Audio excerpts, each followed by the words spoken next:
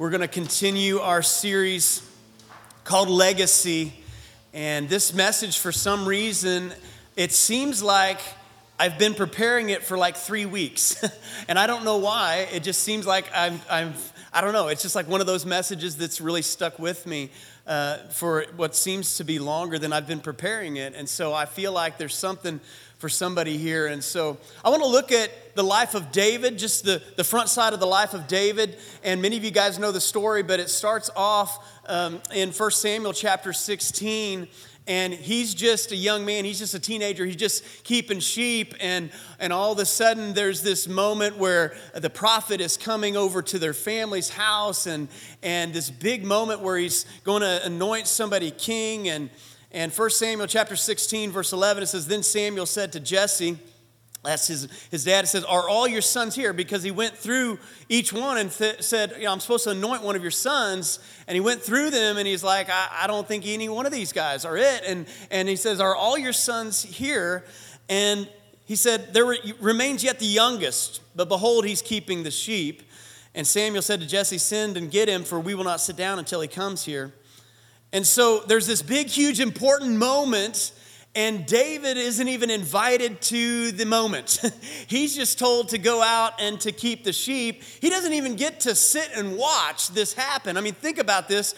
The prophet is coming to your house. He's going to anoint one of your brothers, supposedly, to be the next king. And David doesn't even get invited. He's told to just stay and to watch the sheep. And it's the most important moment. And David's not invited. And he's hidden away from everyone else. It's just a strange occurrence. But how many of you guys ever have like a family reunion and you have the kiddie table? How many of you guys have the kiddie table at the family reunion? Go ahead and raise your hand. How many of you guys, you're like an adult now and there's not enough room at the main table and you still go to the kiddie table? And if you, yeah. So this is to the extreme for David. He's not even invited to the moment to be able to even watch this. He's hidden away. How many of you guys have ever felt like you've been in a hidden season before? Has anybody ever felt that? I mean, where it seems like everything's going on, but you're kind of hidden away, tucked out of the storyline. And that's the way David's story starts. And I'm sure he had dreams about what God wanted him to do and dreams in his heart. But he's the youngest, right? And he's the runt of the family. Some even Bible translations will say that. He's the youngest of the family. And so they assumed there's no way that David would even be picked. Why even invite him to this whole event? He's hidden away. And sometimes God calls you and maybe he puts a calling on your life. Maybe he puts a dream in your heart. Maybe he puts a mark on you in some way. Maybe he gives you a dream, a business idea, maybe some hope for a restoration in your family. Maybe he puts something on your heart where you have something in your life that you need a breakthrough in, and he puts this out there, and then it seems like you're hidden away for a season. This is what happens. Henry David Thoreau was attributed with this quote: "The mass of men lead lives of quiet desperation and go to their grave with the song still in them." Some people debate that last line, but I thought, well, it is, say what you will, it's a powerful line. That's the way a lot of people experience life, and they go to their grave, and the song that God put in their heart is still in them, even at the grave. And I'm sure David had this idea of what God was going to do for him, but he doesn't even get invited to the party. And then you have to imagine David is out there in the field, and he's just watching the sheep, and he knows this is going on, and then somebody runs up to him. And somebody comes and says, "Hey, David, we need you to come." And he's like, "Why? Is it over? Do I need to clean something up? What's going on?" And they say, "No, they need to see you." And so David gets all excited, and I can just imagine him running back to the house, and it seems like everything is turning around for him. In 1 Samuel 16, verse 12, it says, "And he sent, and he brought him in, and now he was ruddy and had beautiful eyes and was handsome. And the Lord said, Arise, anoint him, for this is he." And so David, out of all, in this most improbable moment, shocks everybody. That he gets anointed in front of his brothers. He was hoping just to be there to see one of his brothers anointed. And then in a big turnaround, he gets anointed It says, arise. Then Samuel took the horn of oil and anointed him in the midst of his brothers, and the Spirit of the Lord rushed upon David from that day forward. And Samuel rose up and went to Ramah. I have to even imagine, though, as surprising as this moment was for David and everyone else, I have to imagine just a little bit that God put this seed in David's heart. That God put this dream in his heart, the most improbable dream that one day he would be king.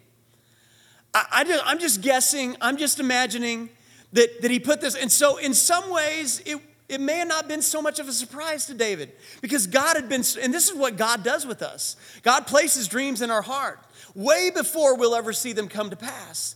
And he placed this, I believe that David had an inkling that something big was going to happen in his life. And against all odds, it seemed to happen quicker than anybody thought, and for sure quicker than he thought it would be. He's anointed as king. And in this monumental turnaround, he's anointed. And so what do you think happened next? He got rich, he got famous, he got an agent. No, he went back out the next day and he started watching sheep. And it seems like everything that was the big turnaround, the big moment, the big calling. How many of you guys have had that happen before where it seems like God gives you a word and it seems like maybe God gives you an idea for a business thing or God gives you a dream or God gives you a moment where you can have a break. He gives you a picture of a breakthrough and you think this is it. Everything's going to change now. This is my turnaround. And then you find yourself the very next day doing what you did before. Has anybody been there or is it just me, right? I mean, we find ourselves right there. He's right back with the stinking sheep in a pasture by himself. Can you imagine the next day? He's just sitting there. He's probably still has some of that anointing oil still on him. But there he is watching the sheep. He's what I call anointed but hidden. He got the prophetic word, but he's hidden. He got the assignment, but he's hidden. He got destiny put on him, but he's hidden. And he probably thought it'd be the next day, but it didn't happen that way. And this is where most people's songs go to their grave with them. Because we get discouraged, we give up on it, and we say maybe that wasn't God, or maybe I'm not the right person. And here's another quote that I heard that I like. It says, the tragedy of life is not when a man dies, but what dies inside a man while he lives. Sometimes God puts something on the inside of us, and because it doesn't happen in our timeline, because it doesn't happen in the way we thought it would, we begin to alter the dream. We begin to alter the size of it. We begin to alter the scope of it. Sometimes we let it go altogether, and we just think, well, that was just a young man's dream, or that was just a young woman's dream. That wasn't maybe for me. And we've all had that.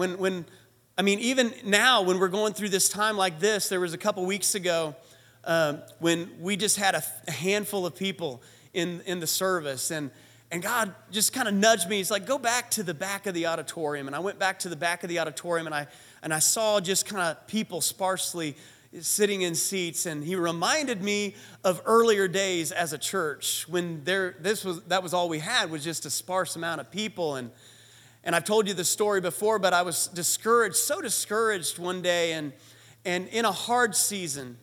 We had worked really hard and not saw what I thought was a lot of fruit for all of our labors. And I sat there in a room by myself, and I was just frustrated, and I was just ready to throw in the towel, ready to quit. And I heard God's voice speak to me, and he said, Sean, if you knew it was my will to pastor these 100 people for the rest of your life, and you didn't see much fruit out of it, and it didn't grow beyond that, and it didn't see some of the things that you'd hoped for, but you knew it was my will for you to be here and to pastor these people. Would you do that? And of course, when God asks you a question, most of the time you do know the answer, right? He's kind of leading you on, right? And so I knew what the right answer was, but I didn't want to say the answer because I wanted to make sure that I had solidified it in my heart. And so I sat there and I prayed and I waited on the Lord. And I realized, yeah, God, that's really all I want. I just want your will. I just want your will. And so I said, yes. And I think we have to get to that point where no matter what's going on, we really just want God's will. And I have to imagine that David had that moment. He gets anointed and he goes back and he's sitting out in the pasture, and could be frustrated, right? And I can almost hear this conversation with God, with David and God, and God comes to David and he says, hey, David, if you knew it was my will for you to shepherd these 100 sheep here for the rest of your life, and you knew that was it, but it was my will, would you do that? I have to imagine that David said yes. See, because God is always after our heart above all else. He wants us not to chase after a thing, a dream, an idea, a breakthrough. He wants us to chase after him. And I have to imagine that that's how it went for David when he answered that question.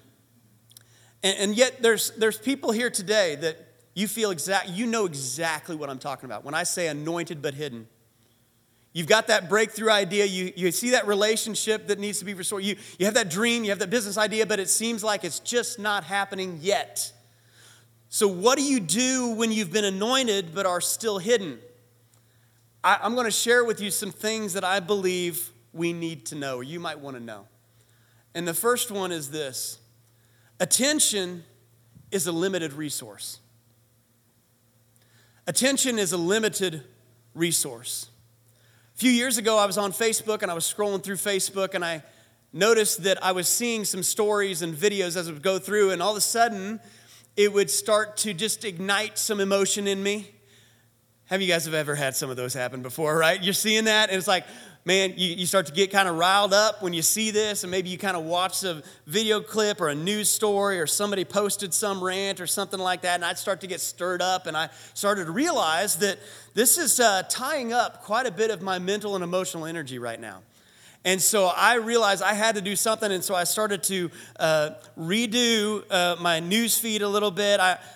How true is that today, though? How many of you guys have scrolled through Facebook or Instagram, wherever, and you see something that stirs up your anger, maybe causes a justice like, well, this isn't right, or maybe it brings some sort of satisfaction in you to see somebody get what they had coming? Has anybody been there? Just me. All right, just me. Thank you, Jim. Just me. Okay, I'll go home now. No, we've all been there, haven't we? Where we see something that just is like, man. But I want to remind you that attention is a limited resource. 1 Samuel chapter 17, verse 13, we see that David has been just keeping the sheep. He's pasturing the sheep. He's just shepherding the sheep in the pasture, and he's just going and going and going, and he's been anointed king, but he doesn't have any kingdom yet. And then all of a sudden we see this opportunity where in 1 Samuel chapter 17, verse 13, it says, the three oldest sons of Jesse had followed Saul to the battle. So they'd followed the king into battle. And the names of the three sons who went to the battle were Eliab, the firstborn, and next to him Abinadab, and the third Shammah. And David was the youngest. And the three eldest followed Saul. But David, watch this, but David went back and forth from Saul to feed his father's sheep at Bethlehem. Whenever you have something in your heart that God is calling you to, you have to understand that your attention is a limited resource. See, David understood something, and there's a little key here. There's really two places that we want to put our attention. Now, there's going to be a third that's going to be an obvious, but it's really two places that we need to put our attention and our focus in a time like this. The first thing is keeping the dream alive. You notice that David went to Saul. He went to be around kings. He was keeping what God had said. He was keeping the word alive, keeping the dream alive. And the second place we need to put our focus is taking care of what God has already placed in front of you. This is where most of us go astray, because we end up spending all of our time on the dream instead of what's right in front of us. You notice that he went to Saul, but he also came back and he was faithful in the pasture when no one saw what he was doing. But yet there's a third place that I think many people end up. And it is not in where God has them now, and it's not living in the future of where God will have them. It's in this in-between place called the place of woe. Why? Woe is me. The place of frustration. the place of God, why hasn't it happened yet? And again, attention is a limited resource. And if we spend our attention in between what God has already placed in our life and where the dream will be, if we keep our attention focused on the woe and the why, attention is a limited resource, and it will eventually run out. And we only have so much attention. We live stuck between where we are and where we want to go in the world of dissatisfaction. And it's only in Jesus, and this is where the third focus comes from that I want to highlight. It's only in Jesus can we really be satisfied in two worlds, the place where He's calling us to and the place where we are, without living in the in-between in frustration and disappointment. It's only in Jesus. Colossians chapter 3, verse 1 and 2 says, if then you have been raised with Christ, seek those things that are above where Christ is, seated at the right hand of God. Set your mind on things that are above, not on things that are this earth. And so a few years ago, I started to customize my Facebook feed. You realize you can do this, right? So I started to customize it and unfollow this, unfollow that, add this. I started joining different groups like log cabin groups and outdoors. And just, so then when I'm looking at my Facebook, I'm like seeing places like, oh man, I'd like to live. That's awesome, you know? Do you realize that you can customize the feed in your thought life? The Bible says in 2 Corinthians chapter 10, verse 5 says, we destroy arguments and every lofty opinion raised against the knowledge of God and take every thought captive to obey Christ. Here's the truth. You get to design the landscape of your thought life. You get to design it. Whether you realize it or not, and really your thought life is really what you create and what you allow, just like your culture of your life, but you get to design it. You get to build the boundaries. You get to steward your attention. And what I see so many people doing when they have been anointed, yet they're hidden, is they have lost the focus on where it should be. The second thing you need to know is this: actions unseen lead to pivot point opportunities. Now, Pastor Aaron talked about pivot point opportunities a few weeks ago. And so I sat down with him and we shared some of these things and how this really worked in our lives. So watch this. All right, point number 2 is actions unseen lead to pivot point opportunities. So Pastor Aaron, you talked about pivot point opportunities a couple weeks ago. Just remind us what that is. So in everybody's life, there's a time where you come to a fork in the road. And it makes me think about that. In Proverbs, there's that verse that says there's a way that seems right to a man, but it's not a good way to go, right? Because it ends in death. And so there's another scripture that I talked about that says that a man's heart plans his ways, but the Lord directs his steps. Mm-hmm. And so when we get to those spots where we have a choice of one way to go or the other, and there may be a way that seems right to us, that's why it's so important. It's a pivot point. We can go one way or the other. We've got to be able to hear leadership from God on which way to go. So David has been anointed, but he is still in a hidden season, and he's getting ready to walk into one of these pivot points, and he's asked by his dad to do something, and it's in 1 Samuel chapter 17, verse 17. It says, and Jesse said to David his son, take for your brothers an ephah of this parched grain and these 10 loaves, and carry them quickly to the camp to your brothers.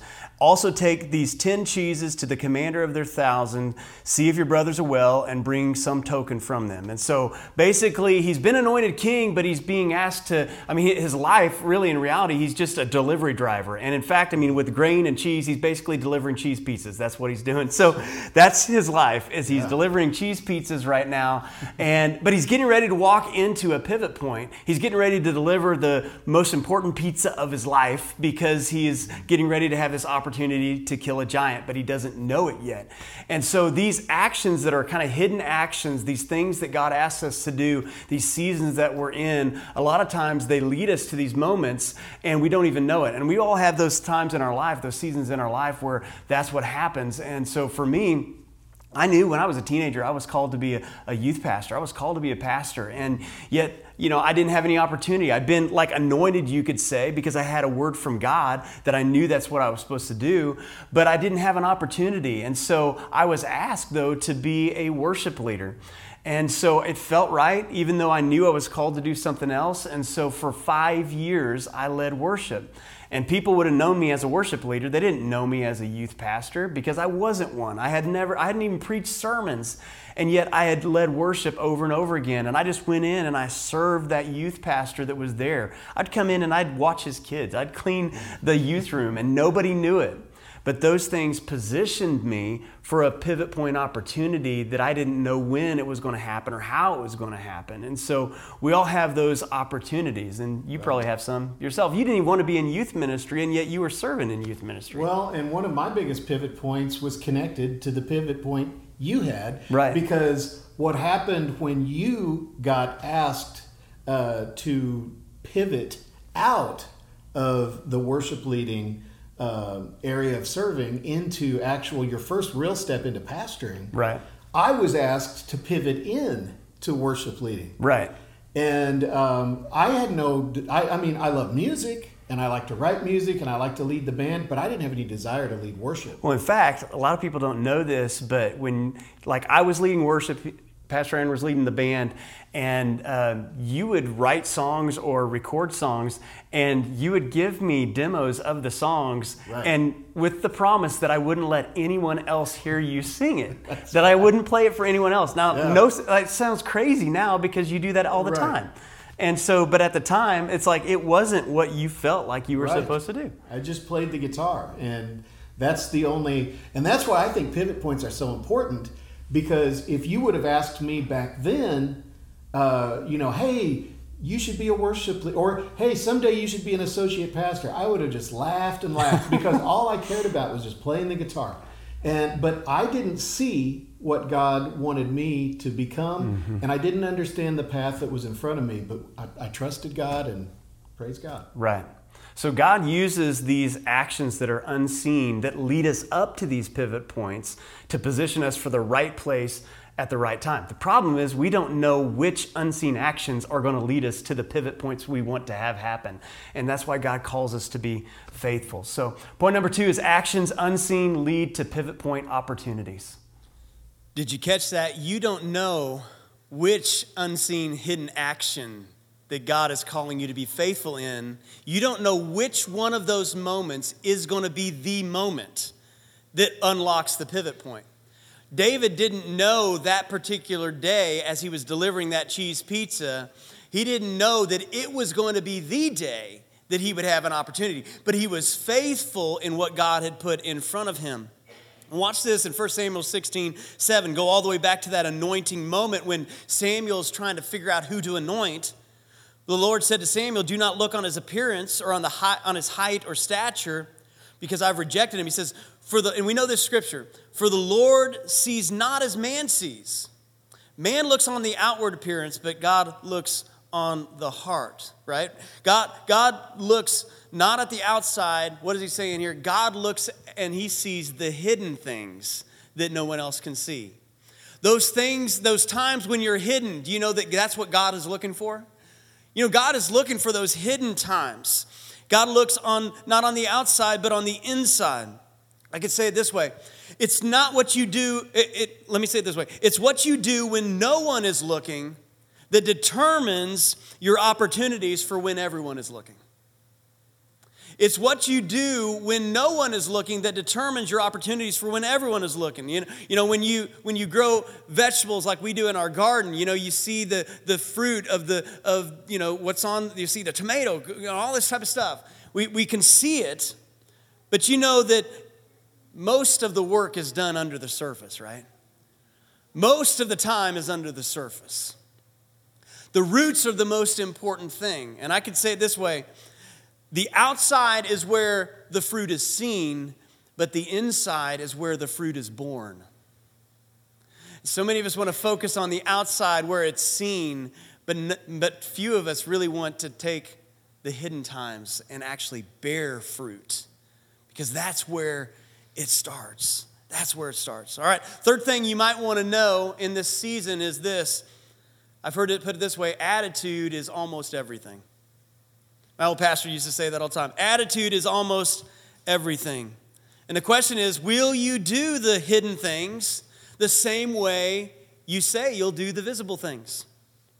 This is where the test is at. If there's any test in all of it, it's will you do the hidden things the same way, the invisible things the same way you say that you'll do the visible things. Because I believe it works this way. I believe that God entrusts us with visible things to the degree we handle the invisible things. And so many of us, we're in an invisible season, a hidden season. We're like, well, when I get here, then I'll work hard. When I get here, then I'll do this. When I get here, then I'll really shine.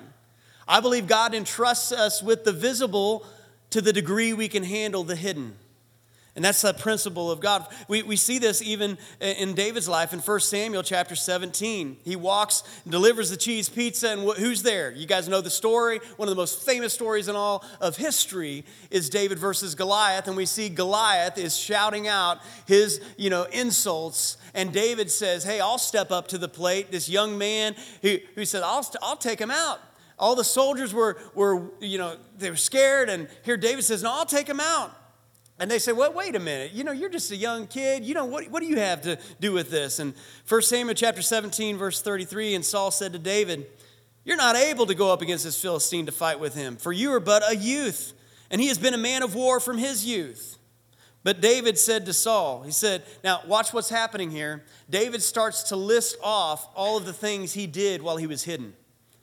To the degree that he did them. Watch this. It says, but David said to Saul, your servant used to keep sheep for his father, and when there was a lion or a bear and took a lamb from the flock, I went after him and I struck him and delivered it out of his mouth. And if he rose against me, I caught him by his beard and struck him and killed him. Your servant has struck down both lions and bears, and this uncircumcised Philistine shall be like one of them, for he has defied the armies of the living God. And David said, the Lord who delivered me from the paw of the lion and the paw of the bear will deliver me from the hand of the Philistine. And Saul said to David, go, and the Lord be with you. We don't see David grumbling and complaining while he's delivering the pizzas.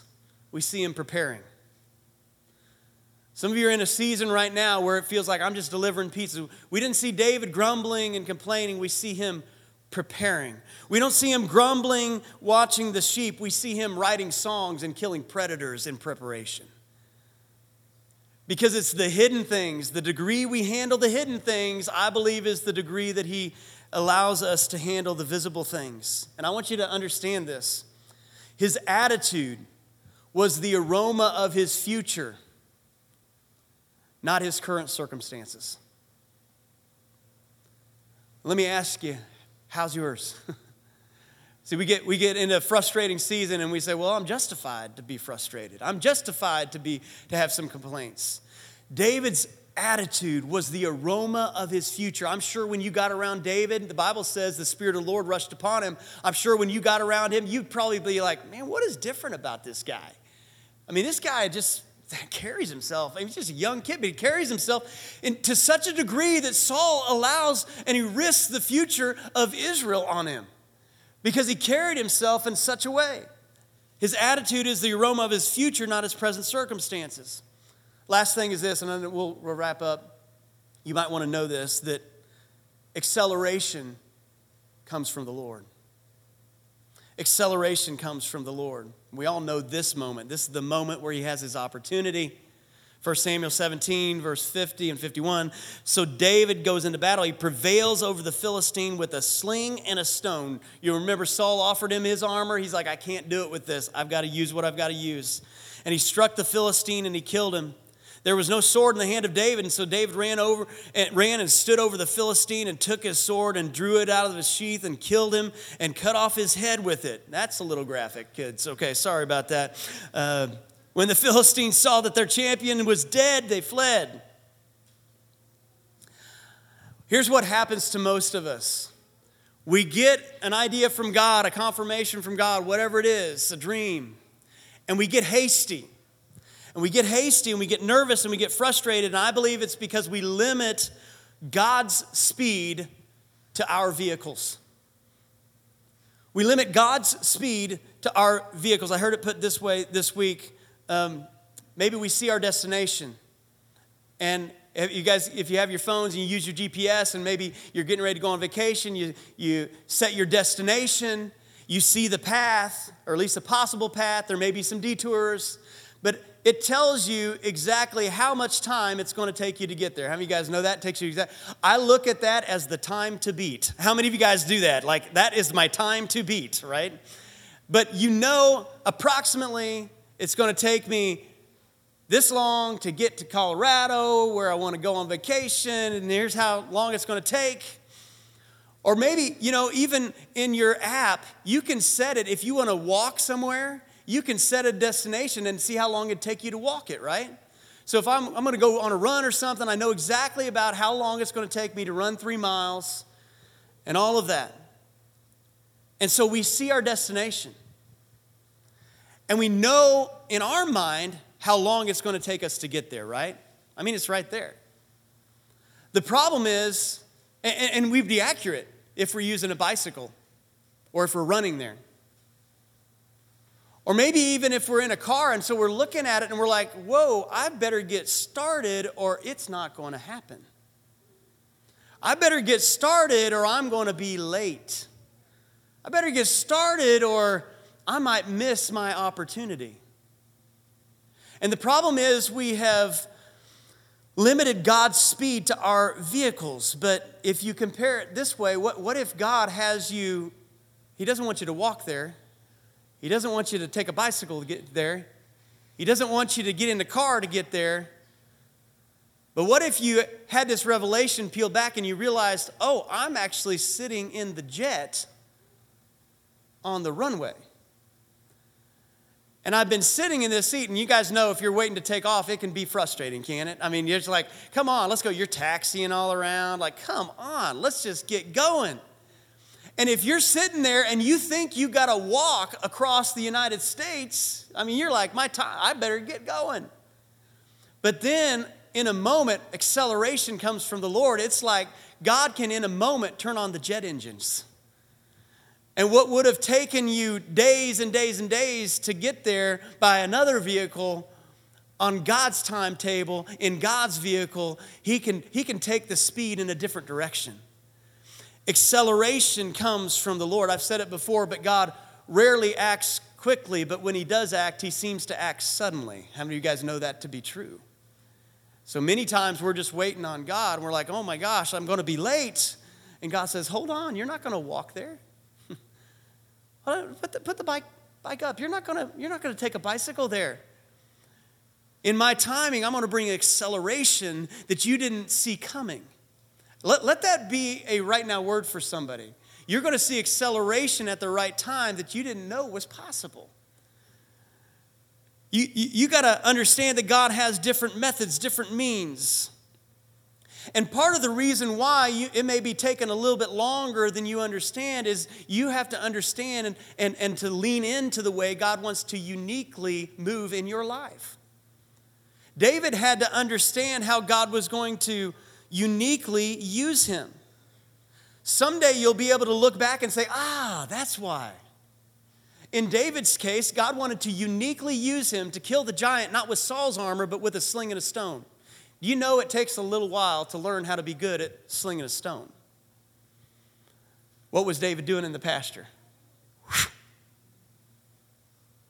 What else did he have to do? He probably had a target set up, and he's just, and it took him a while to get good at a sling and a stone.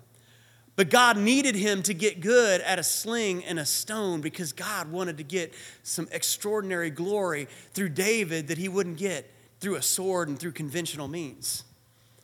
And some of you are in a hidden season because you got to get good at the sling and the stone. You're looking at somebody else's lane and you're saying, why am I not there? Why is that not for me? This is how it's done. And God says, no. When this is all done here, you're going to see why. You'll be able to see it in the rearview mirror, but it takes faith to keep on going when you can't see it yet. God creates these paths that others can't see. I'm going to wrap up here and have the worship team come back up. It's like I've said before, there's a scripture out of Psalms where it indicates that there was a path under the Red Sea from the foundations of the earth, but no one knew it was there. It's almost like, and this is so cool to think about, It's like God knows the end from the beginning. I want you to think about this with me as we're wrapping up. God knows the end from the beginning. And as God was creating the earth, and he creates the Red Sea, he's like, before we fill that with water, I'm going to put a pathway under here because someday they're going to need to use that. And from the very beginning of creation, he put a path under the water that no one knew was there until the time was right. And then the waters part, and everybody's like, yeah. Isn't this convenient that this was here all along? And God, from the very beginning, can I just tell you that from the very beginning, God has your plan mapped out. And what you can't see, God's like, I got this. I got this. But our attention is a limited resource. And just like God made a way where it seemed like there was no way, this is what he does into the hearts of humanity. The Bible says that even while we were still sinners, that he died for us, even while we were enemies against God. Do you know that he already made a path? That maybe when you started to live your life, you didn't see it. You didn't think you'd need it. You didn't think, well, I can make it on my own. And God's like, I've got a path for you. And some of us need to just lean into God's path. We've been following our own way. And our way isn't working very well. And even when it does work, we know that it seems like it's just barely held together.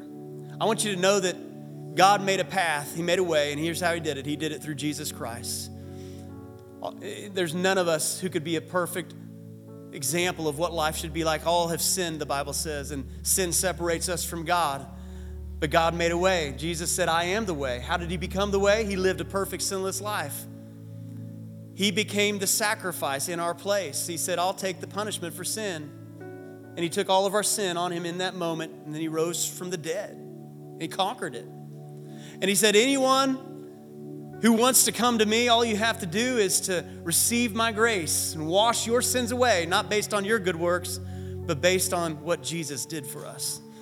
So I'm going to have all of us stand up, bow our heads and close our eyes for just a moment. And I just want to talk to you real quick. If that's you, you say, I need to give my heart to Jesus. I've been living my own way, but now I need to surrender my life to Jesus. I want you to understand that he has made a path. He's made a way where it seemed like there was no way. That he's made a way to your heart. He's made a way for you to come to God. And it's not based on your works. It's based on what he did.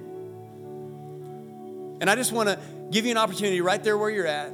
You say, Pastor Sean, would you pray for me? Because that's me. I need to surrender my heart to Jesus. Just right there where you're at. Would you just lift up your hand? I'm going to pray for you.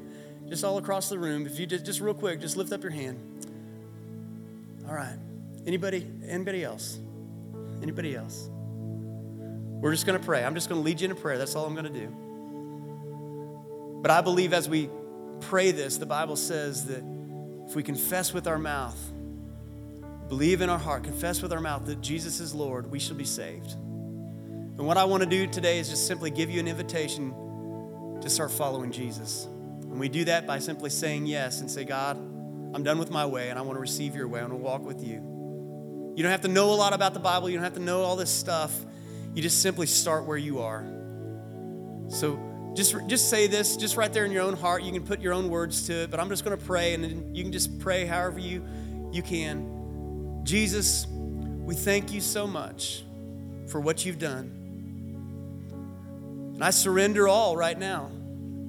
I give everything I have to you. I believe you washed away my sins and that you can give me a brand new life, and so I surrender all. And I confess that from this moment on that you are the Lord of my life. You're in charge. I give you the keys to my heart. I give you the keys to my life. I receive your grace. Thank you for washing away my sins so that I can stand right before you, right before the Father. I want to follow you all the days of my life.